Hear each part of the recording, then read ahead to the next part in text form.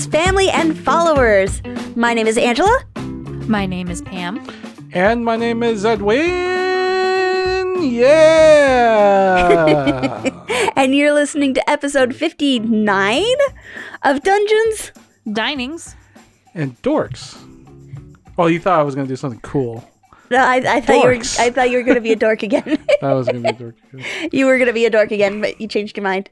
I didn't know what I was going to do. Neither do we. We don't know what you do, Edwin.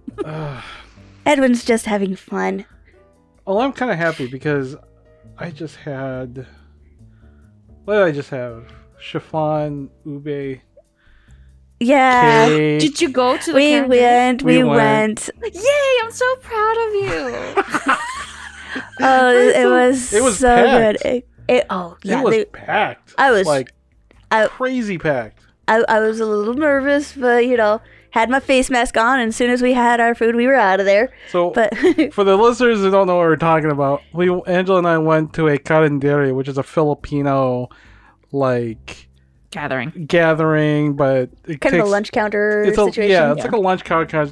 Like, calendarias exist in the Philippines. They're like side street cafes, open cafes, and they were sort of doing somewhat like it, like in a very United States, Minnesota way over at the Philippine Center, and they had food vendors there, and it was packed, and they were holding church in the basement apparently. The whole time. So it was kind of an interesting deal. There was a lot of people there. We pretty much went in, got the food, and went out. And did it here, and I'm happy because I have chiffon, ube, and mango.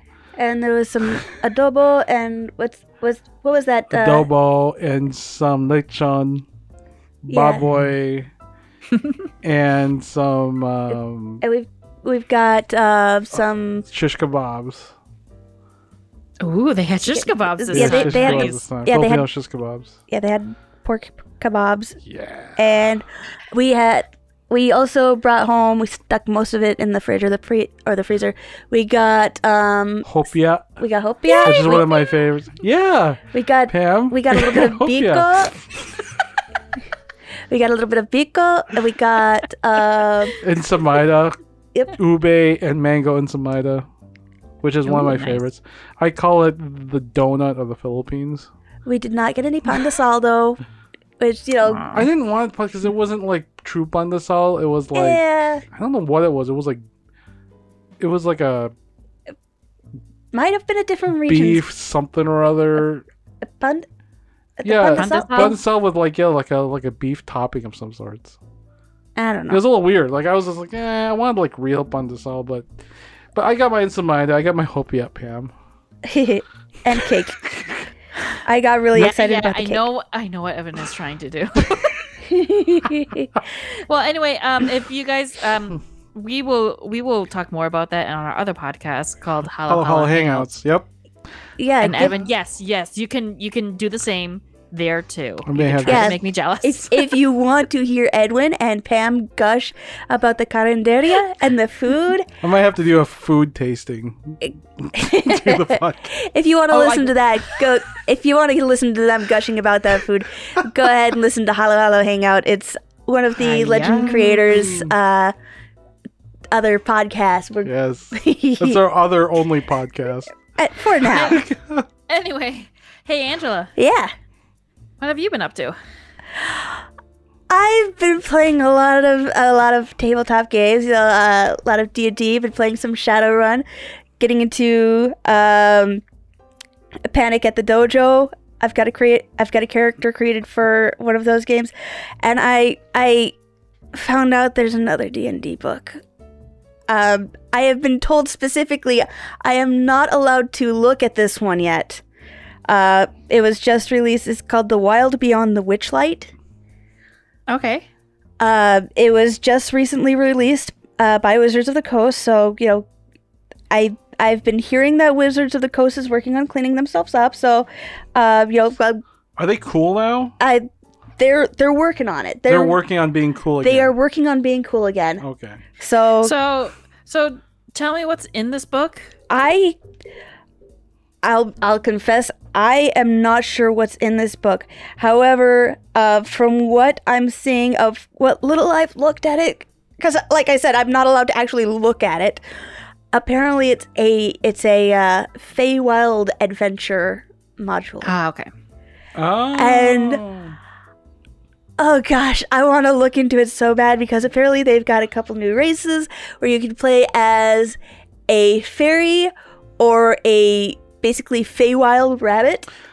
Yeah, you can't look at that. You can't look at that yet because we have another book that we're looking at right now that it's a little bit more pertinent which we'll discuss other book I am later on the show. I have it on my lap. I am looking at it right now and I'm gushing. Yeah.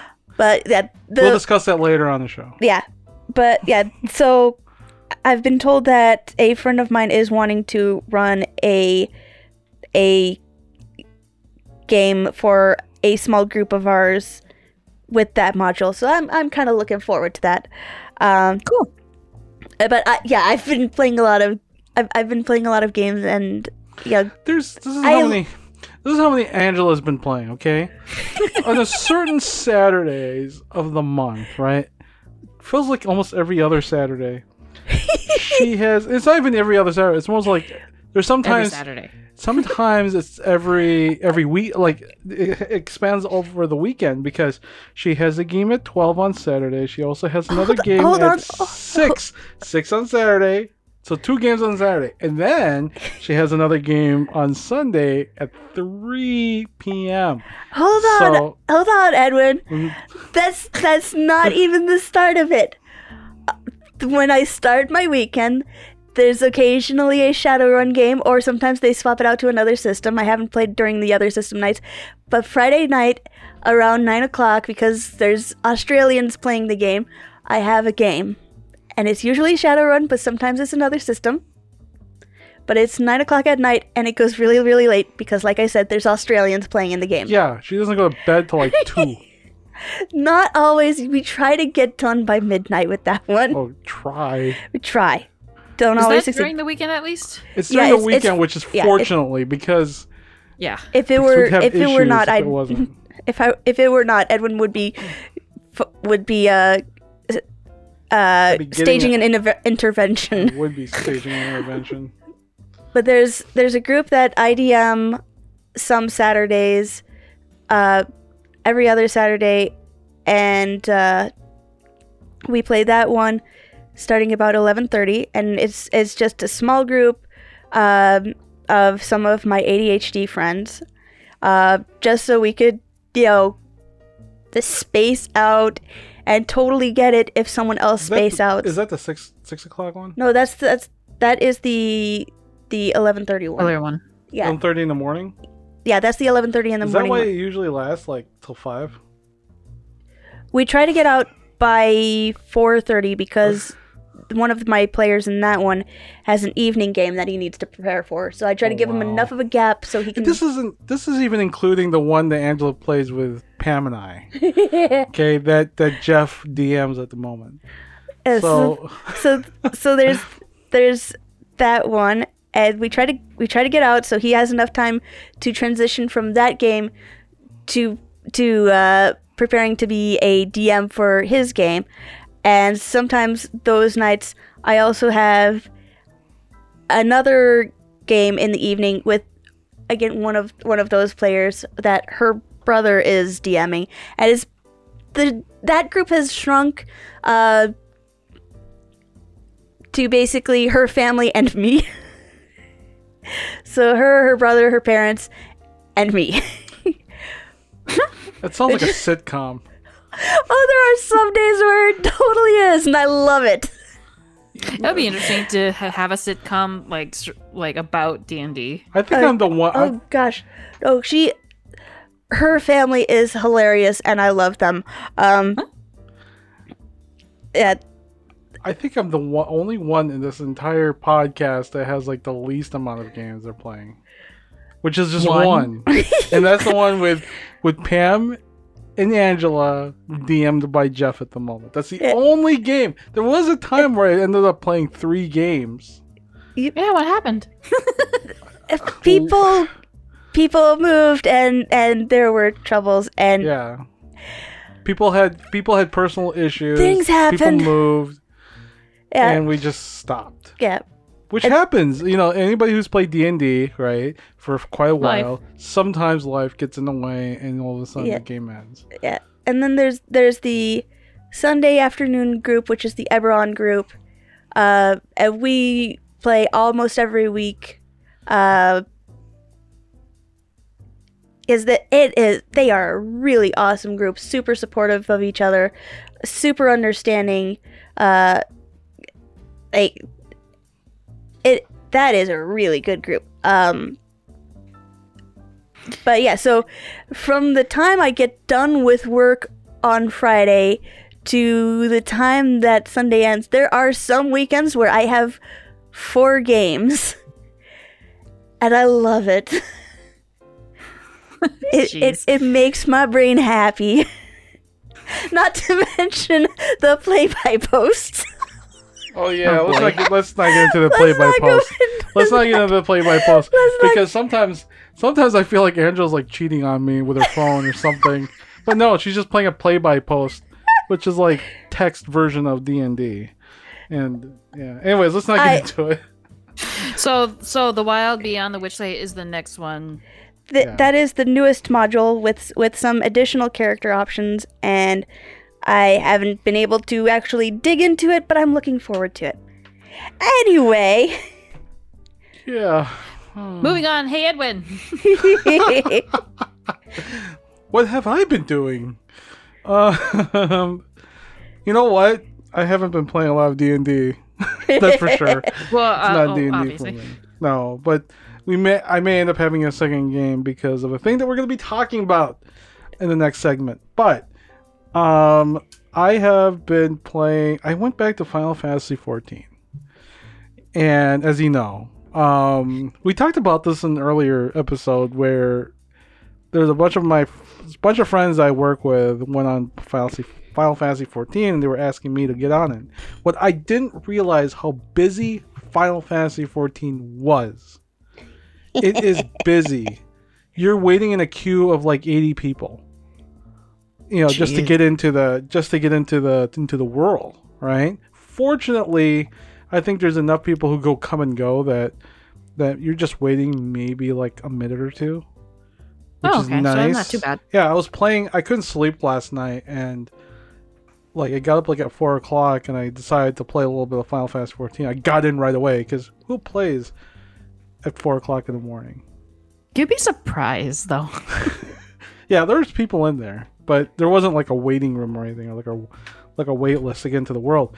But here's the thing: I finally finished. Yes, I finally finished the main game, the main first full-on game, and now I'm on to the expansion.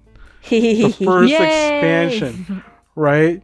Which is funny because the boss that we fought at the end, I barely fought. Yeah, I barely fought. I was worried that you were about to give a spoiler. No, I barely fought it because the way that these like group fights go is that if you die, you can choose to spawn back and try to get back into the group, right? Through shortcuts through the dungeon. But me being thinking better about the people I was with never resurrected me, so I decided to respawn back to the beginning and do the shortcuts. But then I got stuck in one of the shortcuts. Throughout this whole time, they were like already like beating like boss after boss after boss. So by the time I reached the group, right, they were already at the last boss. So I kept going from cutscene to cutscene to cutscene. While he's trying to find his way. Trying to find my way around and doing stuff that they've already done. And apparently, this is pretty much a thing on Final Fantasy XIV where if you die, things like this tend to happen. And some of these groups are going through speed trials. And I think I was in one of those groups where they were speed trialing, where you get extra bonus points to see how fast you can get through a dungeon, which I don't like because I'm the healer, right? There was a good thing that this group, it was a good thing there was a full group, which gives you 2 healers, right? Because if I was the only healer, they'd be dead. They'd be all dead. And it was funny. By the time I got there, right, the other healer died. So I was the only one healing at the very end. And I was just like, man, this is like, I barely like, I got the points for the whole thing because I landed enough points that I didn't have to do the whole thing over again. But anyways, Final Fantasy XIV, yes, it's a thing. Yes, it's great. It's beautiful. If you haven't played, they offer a, free 30-day pass, and I think you can play for free until you're like level 20 or something like that. Okay. So it's great. Okay. And real quick, you wanted to mention a comic that you've been reading? Real quick mention, please. Because I just saw something in this book that I got excited about. Oh my gosh. I'm getting excited looking at this book, okay? So the last thing I wanted to talk about was that if you have Hulu, right, I've been watching Why the Last Man. And it started, I think, in August. And they're on the 5th episode right now. A 6th episode coming later this week. But it's good, except for the fact that I think the comic book is better. And I started reading the comic book before I started watching the show. Okay. And so the comic book, I just want to explain why I think the comic book's better. It has humor in it. Okay, the comic book has some humor in it. The movie is like gritty, Handmaiden's Tale, freaking like just like everybody's life looks like crap kind of thing, right? And woe is me, and it's like that, which is like, okay, you know what, like I can only get so much of this. I had to actually stop in between episodes because I'm just sitting there going like, oh my gosh, these guys are making I feel so bad like throughout this whole thing. And so would you say, oh sorry, I had like, I'll go read the comic books even more, and I feel better about myself. And then I go back to the show. It's like this never-ending cycle. I mean, it's just, I don't know. So the show just like too dark compared to the comic? It's dark. Like it's just gritty. Like there's blood everywhere. There, people like are throwing up blood, and like in the very first. Yeah, so it's post-apocalyptic essentially. It's kind of a hard watch. Like there's certain like aspects that are completely different from the comic book, but they're sort of like following like the general premise, like in a very like surface level way. But yeah. But I think the comic book is better, and yes, I did get Comixology for like 30 days free for a month. 30 days free, and I'm already like halfway done with a series. So perfect. Yeah, someone told me, okay, you know what, I forgot how fast comic book reads are. That's like good. I completely forgot how fast. Like I sat there, I was like, keep reading. I was like, wait a minute, I'm already done with this. It's like it's been 2 minutes. That's why you sit and you enjoy the art of the page. Yeah, you take your time.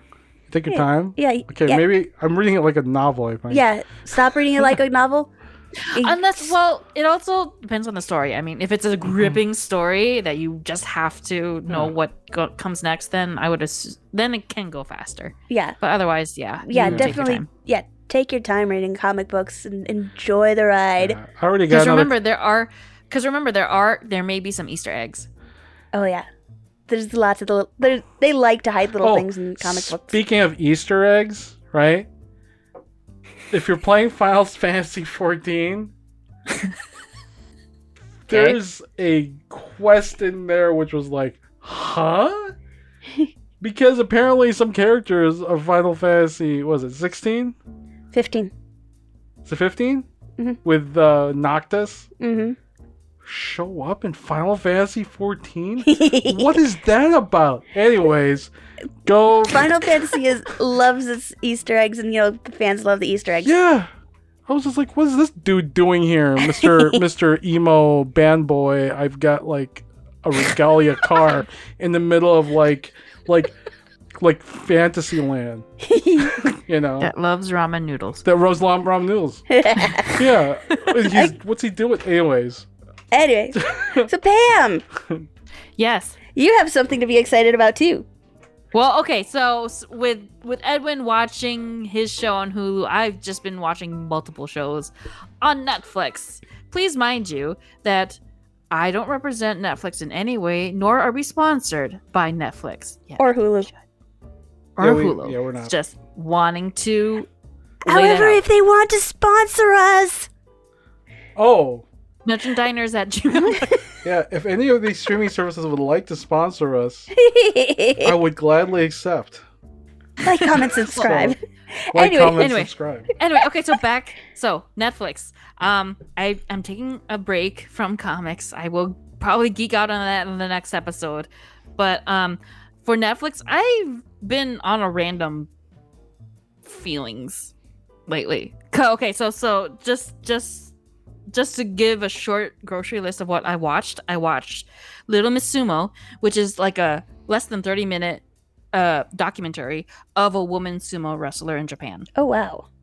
And there are like women sumo wrestlers. They just don't get airtime, nor are they kind of supported They're like the men's sumo wrestling. so they're like basically like the Minnesota Lynx, and Yeah. You know. I mean, similar. Yeah. So it just kind of took her through the journey of, trying to where she is right now. And it's worth a short watch. So I watched that. And then next thing, I watched another documentary called Hope Frozen. This covers the story of a Thai family who lost a child, but then froze her. okay. That's all I'm gonna say because it's interesting. I'm just gonna leave it at that. What was It's a this called? documentary. Hope Frozen? It's an actual. Frozen. Wait a minute. It's an actual like real life like. It's a documentary. It's based off of something that actually happened. Okay. Okay, and then after that, I watched The Starling. Okay. That one I think you might have heard of. That has Yeah. Melissa was it McCartney or something, and Chris O'Dowd from IT Crowd. Yep. And this is actually a very serious movie, even though those two are known for comedy. It just deals with grief and trying to come out of that grief. But it was an interesting watch, so I had to do like a visual palette cleanser. So I watched Jack Whitehall's Travel with My Father. Ooh, that's a good one. That one. That's a good one. So I've seen episodes of that one. And basically, it is what it sounds like. It's basically Jack Whitehall, a British comedian, taking his very elderly father, very like traditional. He's like a traditional British dude. Yep, and the seasons that I watch cover the Southeast Peninsula. So they went to Bangkok. No. And then they traveled to Cambodia. and mind you, this I want to give kudos to Jack Whitehall because if that was me dealing with his father, I don't think I would have been as nice. But that's just me. It's very funny if you like funny reality that I would suggest. And then may I remind you something's back. It's a new season of the Great British Baking Show. It is out. There are 2 episodes out now. If I don't respond to my texts, that's the reason why. I can already feel my blood sugars going up. So the first episode deals with cake. The newest episode deals with biscuits. Is that guy from IT Crowd still doing that? Is still hosting that? Noel Fielding. Yeah, the goth server Yes. guy. Yes. Yeah. He's He's there good. along with Humpty Dumpty lookalike. Humpty I Dumpty forgot his name. lookalike. I'm sorry. I really should know his name by now, but I don't, unfortunately. Yeah. And so far I'm enjoying it. And now that I'm on a Netflix thing, I saw something that might interest people. So you remember Tiger King, right? Yeah. Mhm. Oh, I remember Tiger King. I watched that whole thing during the COVID. There's going to be a second season. Oh Is it no! his trial? There's a trailer out on YouTube. Go watch it. Gosh. Could that thing get even more of a hot mess? I mean, seriously. The whole thing is a could. dumpster fire. Based on the trailer, it could, because they had enough for another season. How do you have enough for another season? And mind you, I think he's still, partaking in this, even though he's behind bars. Isn't he like he lost his like zoo, quote unquote, to that one gal, the Hello Cats and Kittens. That Did he? Yeah, like he lost it in the court in a lawsuit. Well, Well, yeah. just the last time I heard of it. For fans that have watched the first Tiger King, get ready. There's another season Oh of my that. gosh. Oh no! Those are like one of those shows where if I feel bad about myself for some crazy odd whatever reason, You watch that? I watch Tiger King and I was like, oh, I feel better about myself now. This is great. Like I have a good life, Although I do feel bad about, because everything is surrounding the tigers, but not focus on the tigers themselves. And I feel bad for the animals, really, because... Oh, I definitely feel bad for the animals. So I'm like... 100%. I don't even watch it. Just like Oh, it's a hot mess. yeah, I've caught enough of it while Edwin was watching to feel bad for the animals. Yeah, and just to think, that guy tried running for president. Oh, gross! So, I there it thought, like, is. how many episodes? And they're just episode after episode. It just tops. Yeah. Like, what could be worse than this? Oh, no, look, there's another episode, and it will. I can't even stand that lady. I don't even want to know her name. It's like, hello? Carol Baskins. Yeah, Carol Baskin. That's where that TikTok thing came from. Mm-hmm. Yes. I can't even stand. It's like, hello, cats and kittens. So, Like, ugh, that's what I've been makes up me to. want to fart. Oh, jeez. Okay. Anyway, that's what I've been up to, and yeah, Netflix, get a hold of me, please. Okay. So it's time for the whole shut up and listen thing. hold on. We can finally get to the thing that I'm really excited about. Oh boy. Hold on, I gotta find the bumper. What the heck is the bumper? Here it is. That is the purpose of this meeting, ladies and gentlemen, for a nationwide campaign by you to demand by law such compulsory education. Okay. The book, the hardcover copy of Sina Una, has shipped out, and we got our copy. And Pam got her copy, and I am super excited Hold about on it. one second, okay? We'll explain what Sina Una is first, because I don't think Yeah. it's been a long time. Like Since we mentioned it in a it was like past In this like episode podcast. 10 or something. Oh, That was yeah. a long time ago. yeah. Oh Yeah. gosh, there was so much work going into this. Yeah.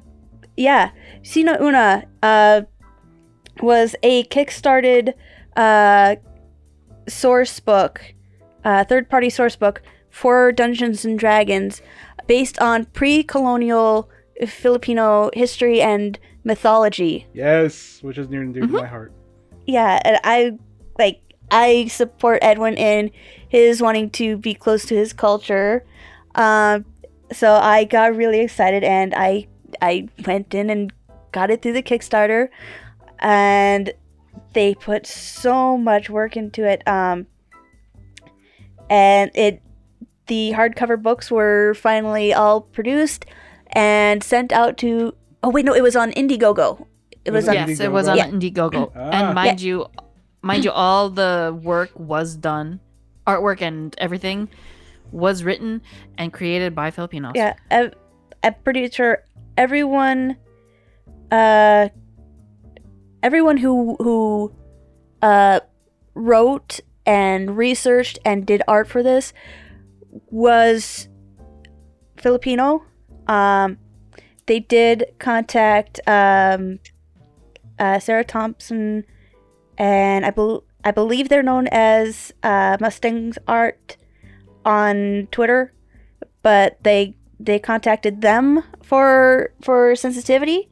Like the group working on it, they're all Filipino, so they were all, they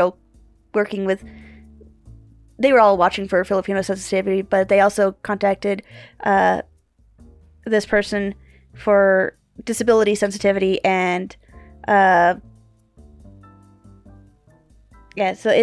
they did their homework. They did their homework. They worked. This group worked really, really hard. They did, holy cow, so much research. Like, they were having to buy rare books to get some of the information. They were having to talk to which is hard to get. Oh yeah, I mean, there's some books that they just couldn't get because they were too expensive. Yeah, some of the books I have got from mythology, I gotten from like people who I knew, or like I just happened to like stumble upon. Yeah. In the Philippines or here. Yeah. So they were looking for anything they could get their hands on that was pre-colonial, and there were some myths that they were looking into that they had to throw out because they couldn't find anything that showed it was pre-colonial. Yeah. Like there was one that they were pointed to. Everybody was like, "Oh yeah, make sure you include this. Make sure you include this." And they looked into it, and they were trying to follow the trail back to find the sources. So they didn't want to do some hearsay that could possibly be meshed with like Spanish. They avoided as much Spanish influence as they could, but one of the myths that they encountered, they were trying to follow the resources back, and they could not find any actual source material. And when they did find some sort of source, it basically led them in a circle. So they had to throw it out. They had to throw it out because, as far as they could tell by that, it was something newer that someone had made up and claimed was ancient or older. That's kind of hard to do, like especially because quite honestly, it's Filipino, pre-colonial Filipino stuff. It's kind of hard to find. Like, there are scholars in the Philippines that study this stuff. So they were talking to those scholars. They were talking to everybody they could get a hold of. Well, that's cool. I really like the fact that they really did research in order to form this. Oh, yeah. Kind of like the Philippine version of the video game Assassin's Creed. Yeah. Yeah. So I'm excited about it. So we have the book. The book is thick. It's like a textbook. And Appendix C is on page 335. Appendix C. So it is like a textbook. Yeah, it has 336 pages. 336 pages, fully colored. Yeah, fully. It's not the illustrations in this are gorgeous. Yeah. I saw that. I've been reading the PDF version because they also gave us. Well, they gave us a PDF before they gave us the book. Yeah, they sent out the PDF as soon as the PDF was prepared. Yeah. They did make some updates, so there's a version 1.4. Yeah. That we were able to look at. But there's just something special about holding it in your hands. And so now that they're in print for physical copies, they're also selling it through a Hit Point Press. I think the deckofmany.com. Mm-hmm. Yeah, so, that sounds about right. Yeah. Yeah. So here's a question now. We have this book, right? Yes. What are we gonna do with it? I believe you're getting. I was mentioning some of the things that were in here, and you started getting an idea. I did get some ideas of some stories I know of, like pre-colonial stuff, like in the Philippines. So I'm kind of like, maybe I can make up a story about like you guys doing a thing that would actually possibly take place. I am looking at it. Like I've had the PDF and I've been happy to look at it, but like having the actual book, I get much more excited about a physical book than a PDF. So here I am looking at it like, ooh, there's a new sub races, or I don't think they call it that. But where is it? And all I know is that the people, so there's the different people options. There's a couple of new classes in here.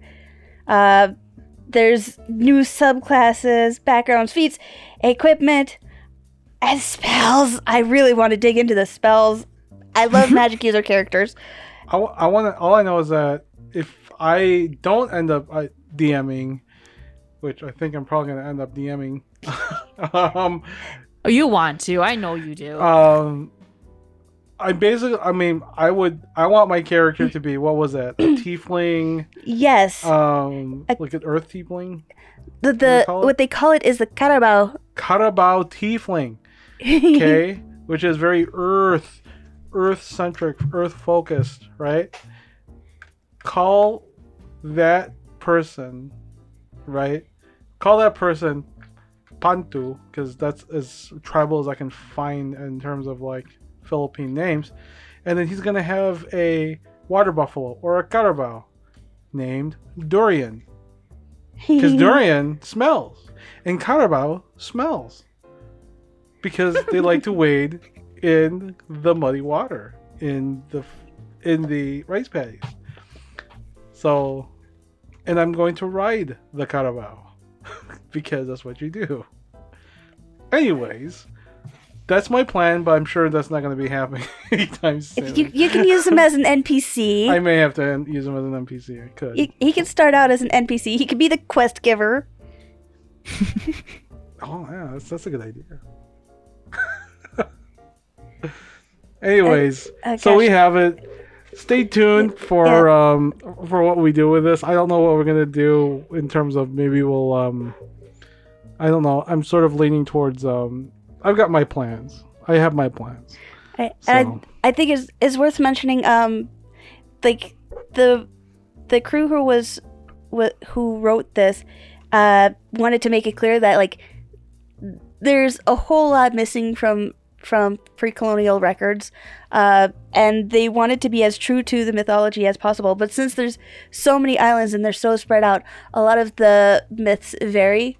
So they had to basically try to mesh what existed in multiple places, and some where they were too far different, they had to choose one or the other. And so they tried to get a representation of a little bit of everywhere in the Philippines and get as much as they could. So, it's they had to take some liberties because again there's bits missing and there's the Philippines is very much hodgepodge. Yeah. It's pretty much like the Creole of the Southeast Asian area. Hey Edwin, I think we will talk about that in our other podcast, Halo Hangang, as to why pre-colonial Philippines isn't very well known even in the Philippines. Yeah. Yeah, so if you want to hear more about that, listen to Halo Hangout. Yep. Oh gosh. All right. I'm looking at spells. So one last thing you can talk about, Angela, about this, because we could talk about this all day. I'm sure we could. I absolutely could gush about this. The art is just absolutely gorgeous, and I really get really excited about new things to add to games. Where can we find like samples of this? You could probably find more information about it on the Book of Many thebookofmany.com or hitpointpress.com. Okay. They have a tab of different collections. You can go to the collection that is specifically the Islands of Sina Una, and you can find there either the PDF or the hardcover book available for purchase. Cool. You could probably find little tidbits about it there, or Sweet. If you want to know more, go ahead and subscribe to our other podcast. Halo Hangout. Halo Hangouts. We're going to probably talk about this even more. We did talk about in the previous episode of Halo Hangouts about pre-colonial Philippines They have stats for a tarsier. I can't get over that. Yeah, there's stats for tarsiers. So yeah, so that's Sina Una. We're gonna probably play it some in the near future, and I'm probably gonna have to DM it. So it'll be fun. It'll be a thing. Edwin, What'll happen? You'll have to give the updates on those stories. Yeah. Yeah, we will more than likely keep the listeners entertained. That's probably gonna be in our part of our D&D stories. Yeah. I'm pretty sure that one of them will be in the Sina Una world. All right, so let's go. I'm getting so excited about this though. Let's Hey, Angela. let's continue on to Let Me Tell You a Thing. Here we go. Sorry, I'm being so Really a thing? Hey, what you mean by that, crack? Hey, so Edwin, you have a question? I do have a question because I've been listening to Critical Role. I listened to Critical Role, Critical Hit, There Will Be Dungeons, and several other podcasts that in the past and quite recently. And one thing I have noticed, and even like not even just Dungeons and Dragons, but like role play in general, right? Whether it's LARPing or I don't know, cosplaying, right? Mm-hmm. There's always a person who does a Scottish or British accent. There's always one person in a group party that does a Scottish or British accent. Okay. I'm wondering, is this just a trope now? Is it just like something to expect? Like we don't hear we don't hear a person doing like, I'm gonna do a German accent, like or I'm gonna do a person from from Arabia or whatever, like. It's right. always Scottish or British or somewhere along like the Emerald Isle or like the UK, the United Kingdom area. Right. Out of curiosity, are those that have those Scottish or British accents, are they either a dwarf or a wizard? Not necessarily. Okay. I mean, that's the thing. Like, it's not necessarily like a dwarf or a wizard. Sometimes it's just like, a human or a, even like I'm hearing like orcs with like a hint of like East Ender. Like I'm just sitting there going like, is this just like a trope now? Like if there's gonna be a Dungeons and Dragons like live play of some sort, you can expect some person gonna do some kind of like a British or Irish or Scottish accent of some sort. Well, first off, I just want to let the listeners know that Critical Role is played by voice actors. Yeah. So if they are able to pull off an accent, they can. Is it like just an easy accent to do? Like it's just like a. I think it's like a fallback. Well, it's also a way of acting too. I mean, it's a way for you to actually be immersive in the character in the game. Granted, accents, you don't need to have an accent in order to play your character. It's just added fun, really. Like, notice, like, even like the reason why I'm talking about this is because what's that show that you used to do, that movie that you watched, Angela, with the dragons? Oh, How to Train Your Dragon? How to Train Your Dragons. Everybody there had like a British accent. No, or Scottish. Scottish accent. A Scottish accent. Which what? Honestly, I prefer that they translated it to a Scottish accent than a regular, English accent, because it was much more. Weren't they Vikings? They're Vikings, yeah. So with Scottish accents. Yeah, but I'm glad they used Scottish instead of English, because it's a little less expected, but yeah, I think they're trying to set up an atmosphere, and a Scottish accent worked for the atmosphere. If being otherwise not believable for a Viking, because I have Norwegian friends, and that Norwegian accent sounds nothing like a Scottish accent. No, it doesn't. I mean, I have a Finnish friend at work. He's from Finland. Nothing like a Scottish accent. Nothing like a British accent, right? And I just feel like what's up with it? Like, is it? I feel like it's just like a trope or a fallback of some sorts. Like where it's like, well, we're gonna have to pick an accent anyway, so let's just go with what we've got. Because we're gonna speak English anyway, so let's just. And I think what it more is like in cases like How to Train Your Dragon, they're looking to set an atmosphere that gives it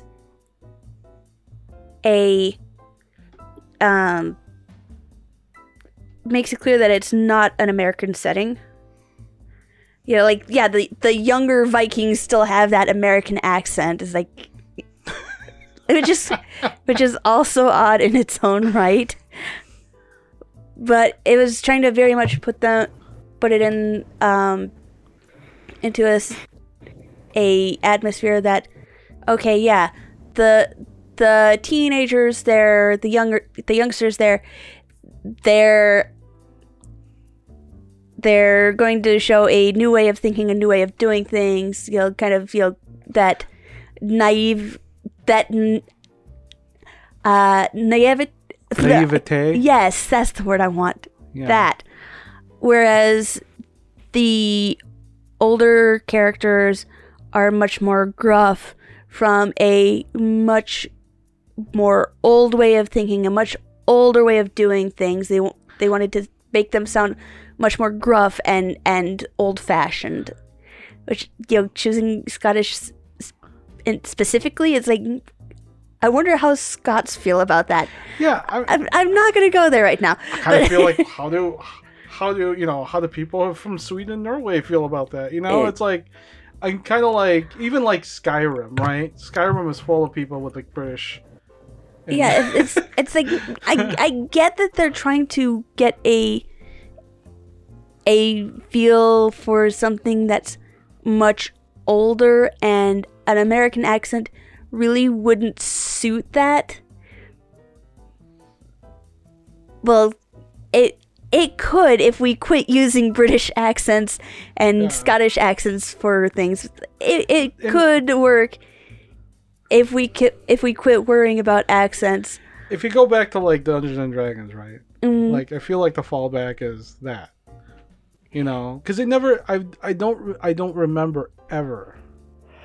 Like at least the ones like in Critical Role or Critical Hit, and then the other ones, they don't really try another thing.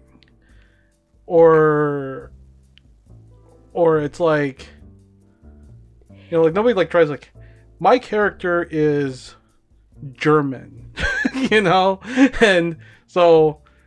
What's interesting? All these languages that are concentrated on a fantasy are European.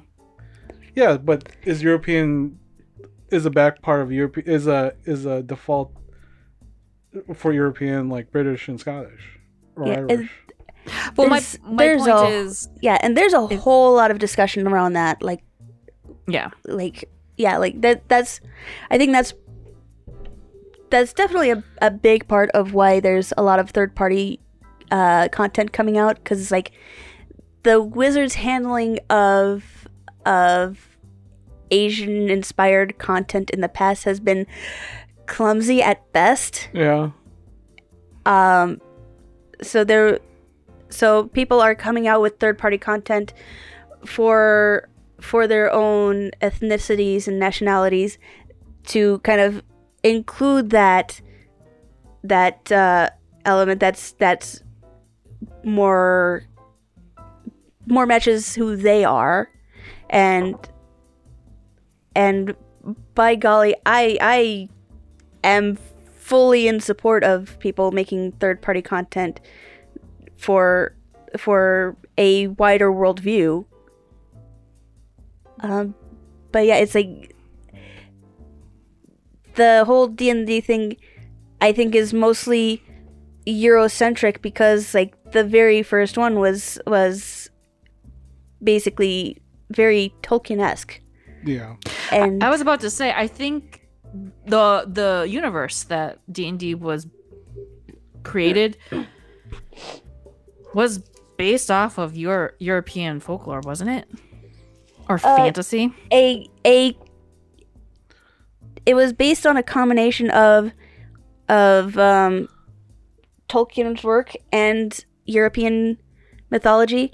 They did squeak some other nationality and other continental things in there, but like I said, it was clumsily done at best.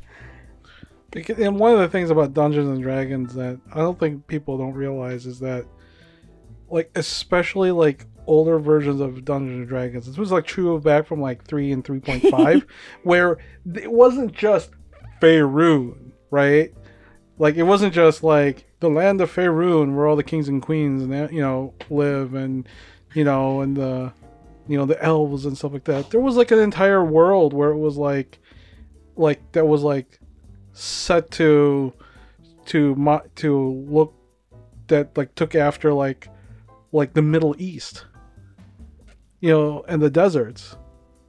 Mm-hmm. Which I'm inclined to think was probably done clumsily at best. Maybe, and perhaps, of course, they also had Probably. dinosaurs and stuff like that too. That's where that began.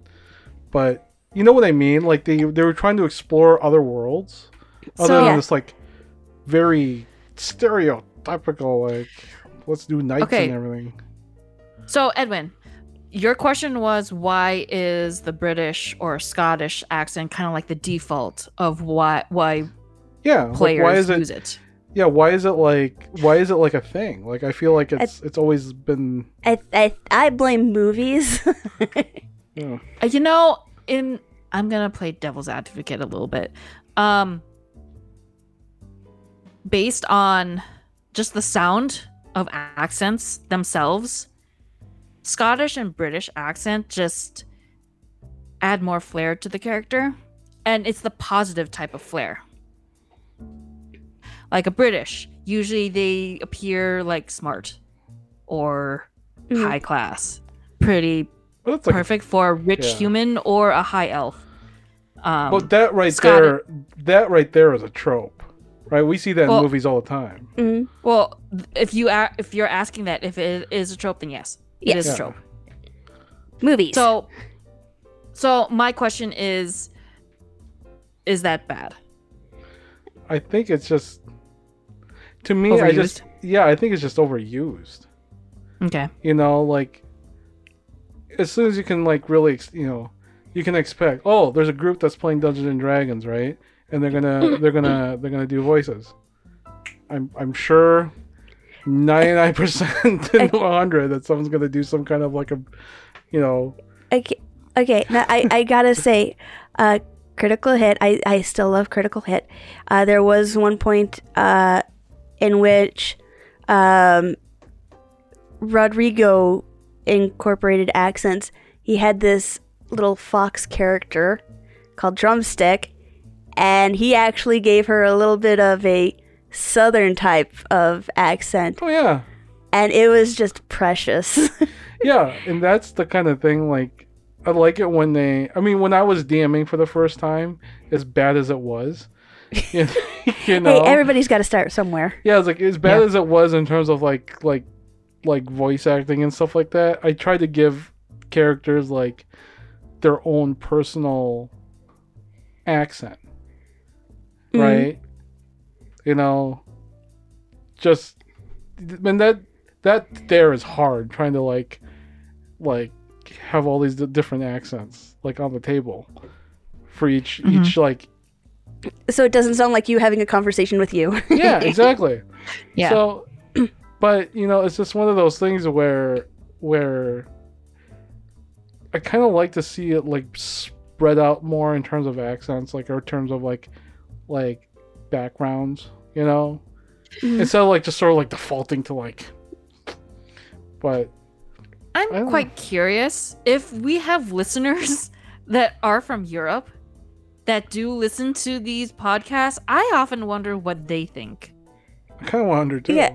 Hey, I have an idea. If you're listening from Europe and you see a lot of American media come out using either your accent or a completely wrong accent to represent your nationality, could you send us an email or a comment somewhere? You can send it to dungeontinings@gmail.com, and we'd love to hear your thoughts on it. Or you can go to legendcreators.com on the comments too. We'll read it there. drop it in. Drop it in. And I just like to hear, what your thoughts are about this conversation. Yeah. Because am I the only one feel like it's like overused? But I will say this regarding of accents that is used on D&D. It's kind of a yes and no thing. I kind of like using it because it does differentiate me talking as my character versus me talking as a player. So the DM will differentiate when I'm in character and when I'm not. Oh yeah. It's also pretty fun to, you get into character when you actually, act out your character, and accents help that. Oh, agreed. I mean, I encourage people to play their character wholeheartedly when I DM. Remember I tried doing that. Some people did better than others, right? Right. The flip side of that, though, is that as a voice actor, I do have limits. And this should serve as a reminder that you don't have to have an accent in order to play your character. No. Your character doesn't have to have an accent. Your player should be whatever is to your liking and to your abilities. Because there are some times, especially when you go play with a group of strangers and you use a certain accent for they go like, what the heck is this? It could be taken the wrong way. Yeah. So I don't know. So with that said, probably having no accent at all and just using your talking voice, it's safe. That's perfectly okay. Yeah. That's perfectly Which is okay. Yeah, because like for Pepper, I actually don't give her an accent ever, unless she's in a disguise. But that's a whole nother situation. But I don't give her an accent, and it's more when I'm playing as Pepper, I just basically have to put myself in her headspace, and just kind of change my body language so that I can become Pepper for that little bit of time. Yeah. And it's okay. And it's okay if you mess up a bit, because there are times when I would use an accent. I don't know what accent I use, but for my dwarf paladin, sometimes I would use an accent. Sometimes I don't. Yeah, and so it's hard. Again, it's a game. Yeah, it's hard. It's a game. I tried to make it as immersive as possible for because it was the first time you guys were playing. Yeah. Right. Trying to make it as immersive as possible. Trying to keep track of how many characters with full accent. I mean, it's hard. So it's I mess up a ton of times. Yeah, these guys can vouch for that. But it's play by post. Have you ever had a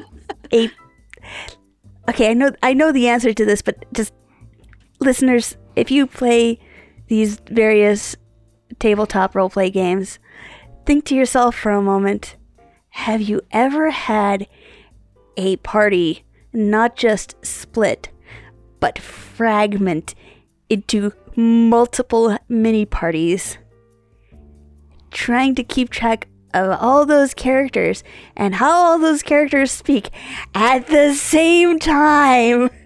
It can be very difficult. It's very difficult. I wonder where that came from. Wow.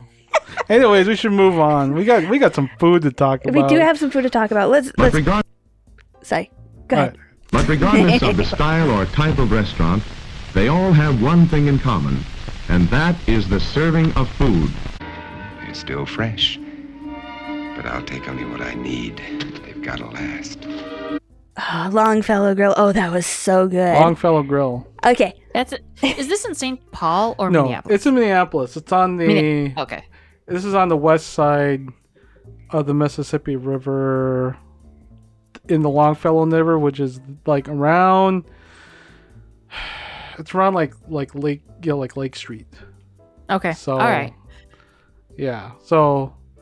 Yes. I will say this on the way there. Parking can be a bit tricky. Although we later learned that there was a parking ramp. I don't know. It wasn't that many. It looked like apartment-only parking. Although it did have a its public face. parking symbol, so I don't know. Yeah. So yeah. We parked on the street just to be on the safe side anyway. Yeah, it was a nice day too. I mean, it was a nice day to walk. Definitely. Yes. Mostly, yes. Yes. So we went to Longfellow Grill. This is part of the Blue Plate restaurants. This is owned by the Blue Plate Restaurant Company, which is a local company that owns multiple restaurants around town, including the Edina Grill and Lowry Brewery, I want to say. Okay. So they have like a bunch of restaurants around town. This one, Longfellow Grill is unique because it's the only one, I think, in their entire chain of restaurants where it has a full bar. Like, so it has like a full-on bar, and it has their largest. I think they have the largest patio seating. It can seat 80 people in their patio. That's how big this patio is. If you didn't see it, I don't know if Angela or Pam saw it, but if you go like in the back and around the corner, there was more patio seating back. Really? Yeah. I saw that. I saw that little bit of patio that was behind us. Yeah, and then that extends in the back. I did not even realize that. There's a lot of people, so it was really amazing because we waited for what, 15 minutes? Yeah, it wasn't too It wasn't bad. too long, but we got the spot that I wanted, which was nice. It was a really good spot. Because it was like in the park, like the park area in front of that like Olympic that makes you torch think. statue. Yeah, the art that makes you think. It looked Okay. like it belonged in Olympic Village, definitely. If I were to say anything regarding of the patio environment, I would say I still like Astor's Cafe better. Oh, yeah. Although I do like the distance between the road and where we sat. It was a bigger gap than Astor's. Astor's Cafe, the road was kind of just right there. Very close. Yeah, but the cars were moving very slow because it was cobblestone. You're right. In Astor's. And then you got the view. You got the view of Minneapolis. At Astor's. At Astor's, right? And Right. we got a view of the statue and the crabapple trees. And I will say this, though. I did like the noise better than Zenbox Izakaya. oh, anything was better than this. Yeah, the noisiest part of Longfellows was the birds. I thought that was nice. I think they were starlings. I'm not sure. Yeah. There are lots and lots of birds. There was a ton of birds. There was the occasional like siren.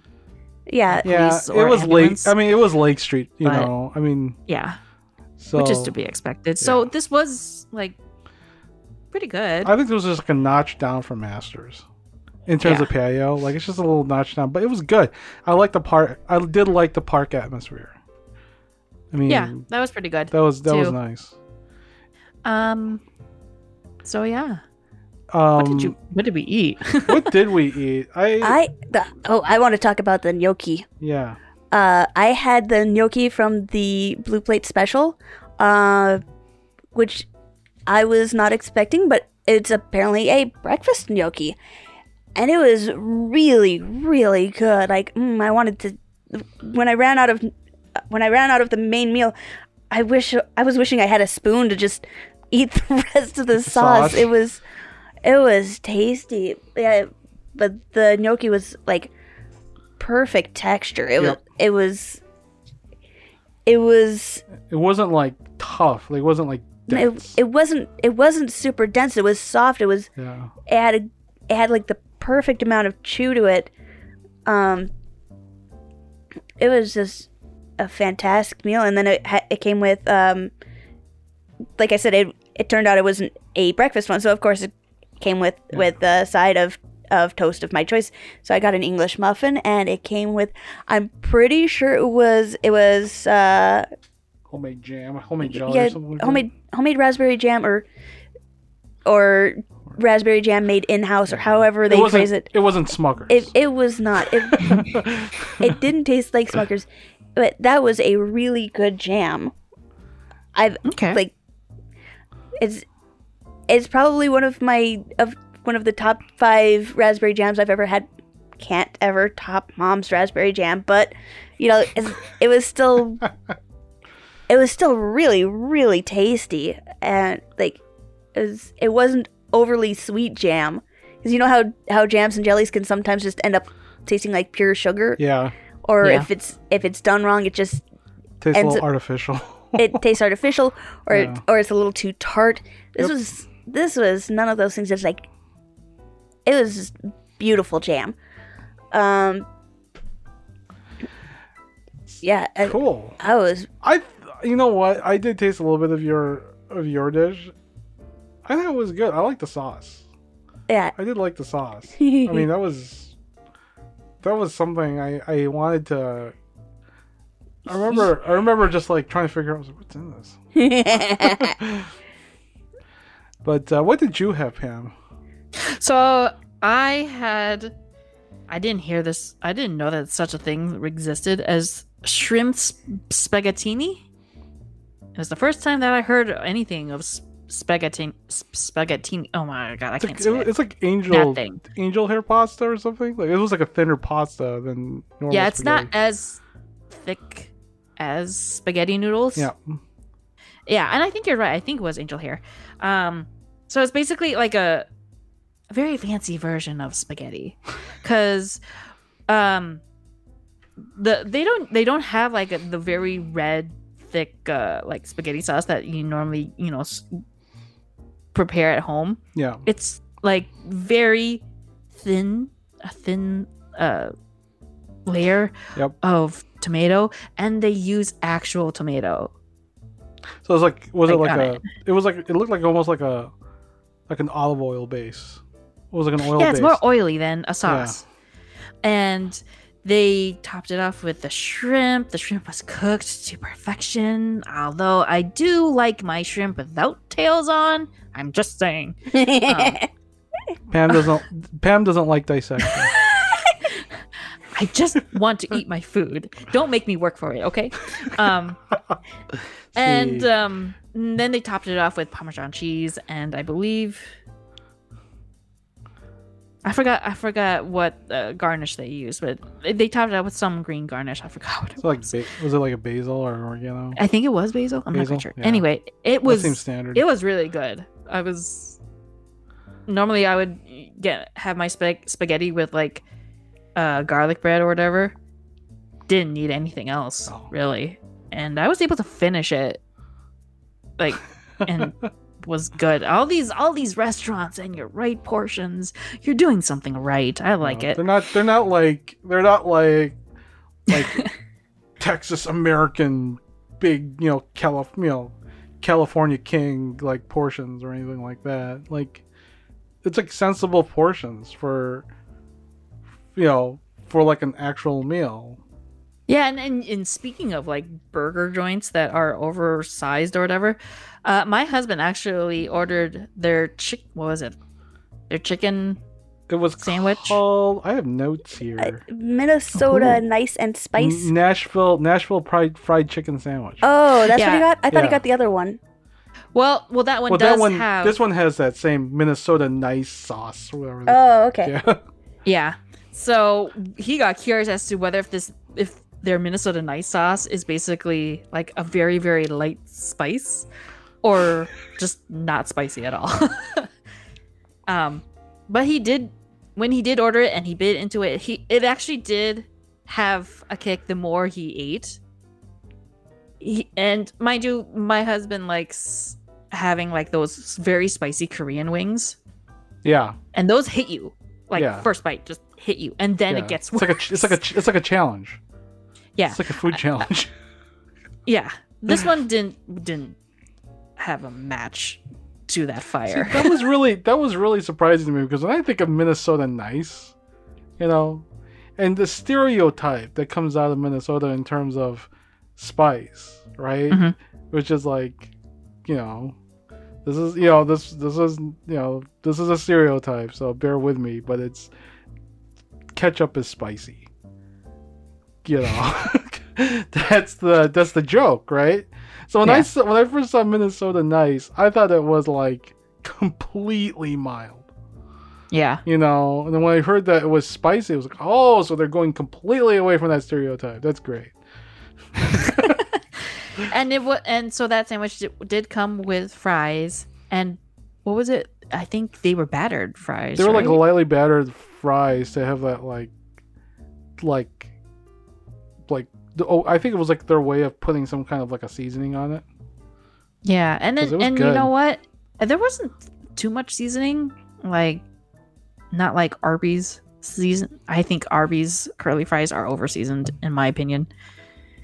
But yeah, I mean those fries were cooked like I think Jeff shared his fries with us, didn't he? Yeah, I tasted it. Yeah, It was good. Yeah, it was nice and crispy and yes, and not overly salty, which Yeah. a lot of restaurants love doing. yep. And what did you order, Edwin? I had a steak Florentine, which was something I haven't had in a long time. And the thing that I noticed about the steak Florentine, it's not like a traditional steak Florentine. Mainly because they're using a higher cut of meat, which is they were using a New York strip. Usually these things are like a more of a lower cut, like a sirloin and that sort of thing. And it's usually served up with like spinach, like in some kind of like a garlic thing, right? In this case, it was a New York strip with full length asparagus, right, and garlic mashed potatoes. So this felt like a little higher class version of like a traditional Florentine, but it tasted much more tender because they were using that New York strip cut. But you can taste the garlic because what they do is they grill it up, you know, and then they put it into usually they put it in and they base it with garlic butter, right? So when the steak comes out, it's nice and moist with that butter thing, right? This was good. I mean, I would probably wouldn't really call it a Florentine, but that's what they call it, you know, because they're using like those like similar methods for it. So, but this is like a little bit of a higher class than these Florentines are, and right. But it was good. They were using full length asparagus, which is usually what would happen. They would cut it, right, and give you like the top half. But they actually felt like they took the time to actually peel the bottom half. Nice. So, which is that's a very like a classy way of doing asparagus. And you know, it was just, I mean, here's the thing. It was the most expensive dish on the menu. Right? Was it? I thought there was more. No, that was the most expensive dish on the menu. I was actually quite hesitant to get it, but Angela was like, just get it. You haven't had a long time. Just get it. So I was like, fine, I'll get it. I did get, you know, my dish was on the blue plate list, so it's like, I did not get an expensive dish. So it's like, Edwin, if you really, really want it, just get it. And it wasn't even expensive at all. It was like $28.50? Yeah, it could have been. It could have been. It could have been even more, especially when you're talking about a New York strip. So I mean, it's $28.50. Not too bad. I mean, it's not like Murray Steakhouse prices. You know. I mean, so I was very happy with it. It was really good. I ate the whole thing. And it was actually safe for me because it was steak and it wasn't like, so my blood sugars like enjoyed it. So it didn't enjoy the next one though. Well, You guys. yeah, I was about to say. Oh boy, that's the one that kind of messed me up. So at the very end of the meal, we kind of decided that everyone would split a chocolate cake with vanilla ice cream and very runny goodness. Here's the thing: the chocolate cake was huge. Yeah, that was a much bigger slice than I was It was expecting. like Cheesecake Factory huge. It was huge. Yeah, it's like, But it was a good type of huge. It was a good type of huge. I already knew I wouldn't be able to finish, so when we ordered, I straight up asked the server to bring a box out for the piece that Edwin and I were eating, and I'm glad I did because oh my gosh, we did not finish that. No, I would have been in complete hibernation. Oh yeah. Oh gosh. Oh, it was so good though. It was very good. It was kind of fudgy, and it wasn't sauce. It was the sauce. Sauce. The cake itself was a little on the fudgy side without being like overly fudgy and dense. But right. And then they gave you like the little drizzly sauce thing, which made it like so good. That was You drizzle it. Yep. You drizzle it on the cake and the ice cream. And ice cream. Yeah. And oh gosh. you are transported to another world. Yeah.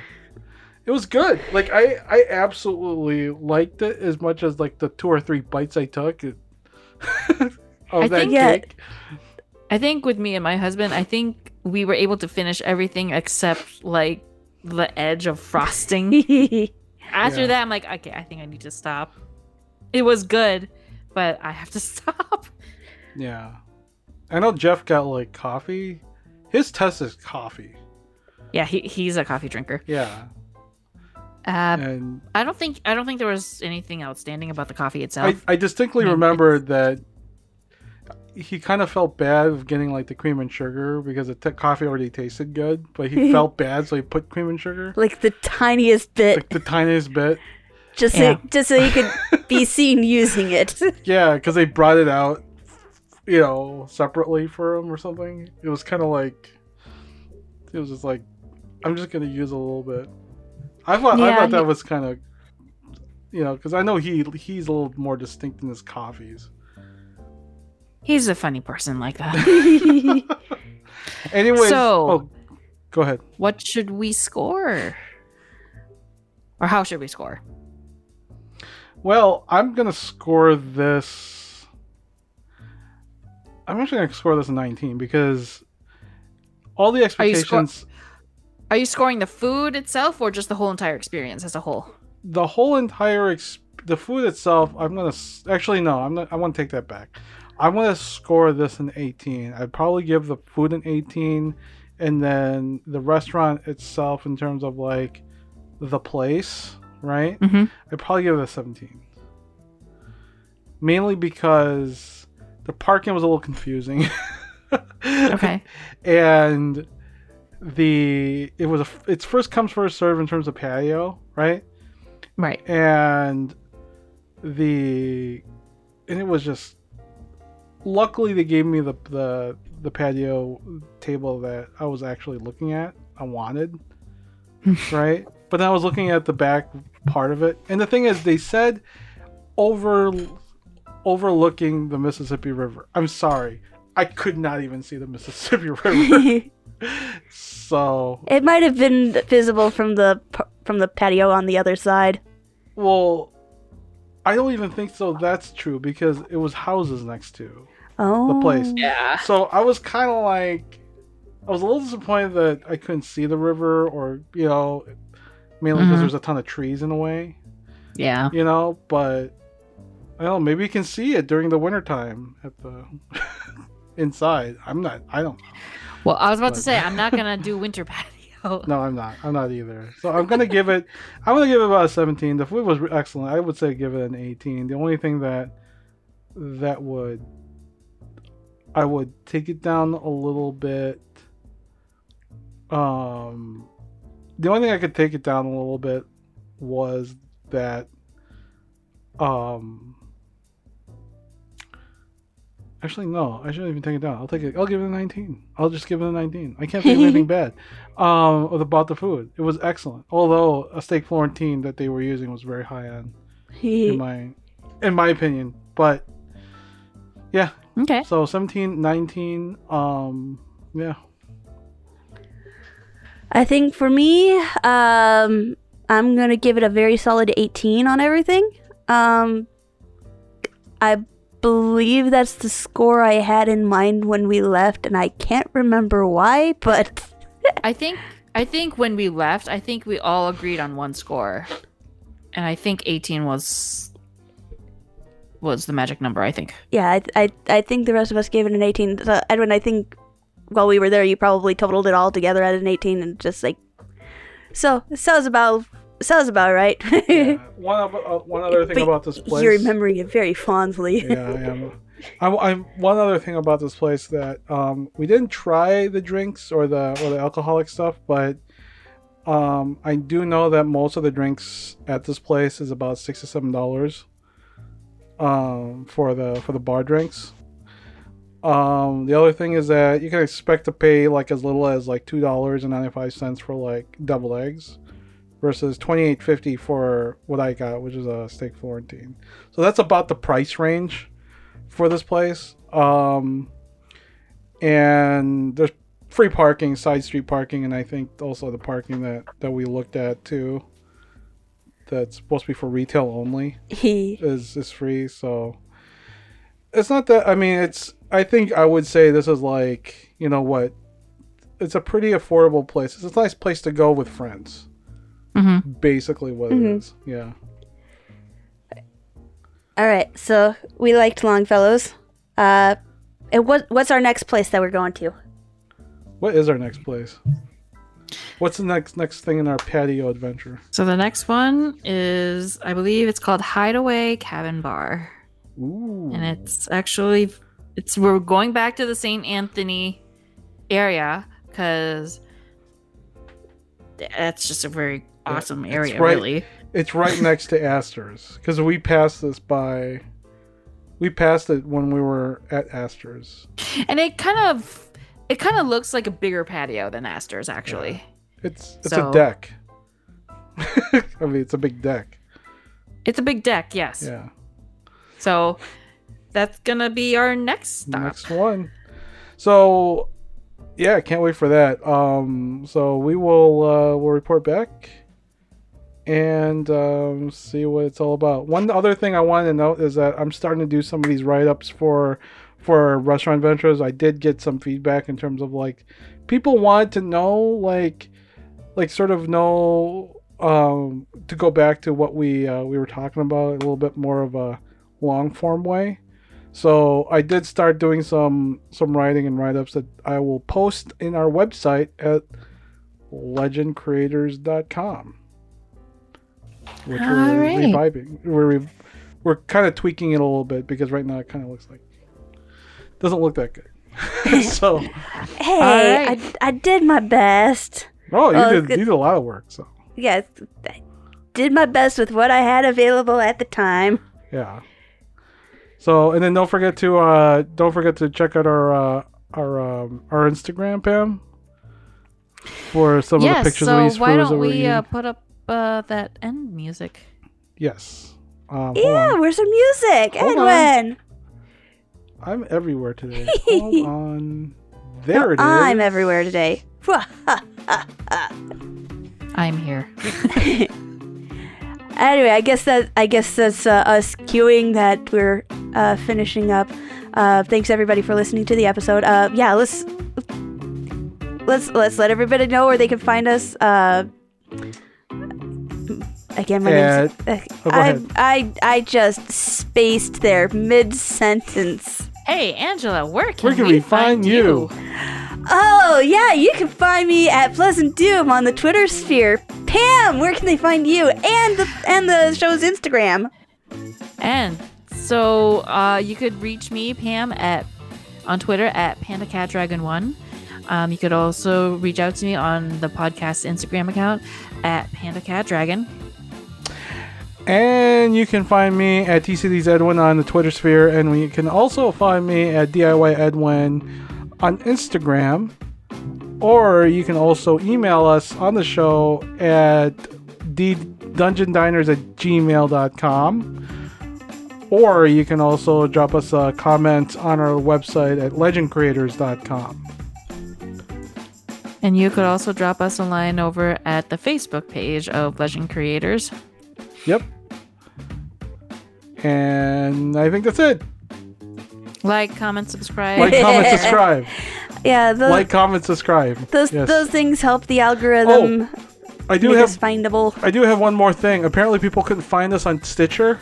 Stitcher. Yeah, which is another podcast directory. I did manually put this podcast and our other podcast on Stitcher manually, so you should be able to find us there now. So, And if yes. you want a free sticker, drop us a line and we will gladly send you one. Yep. So that's it. Yeah, thanks again, everybody, for listening to Dungeons. Dinings. And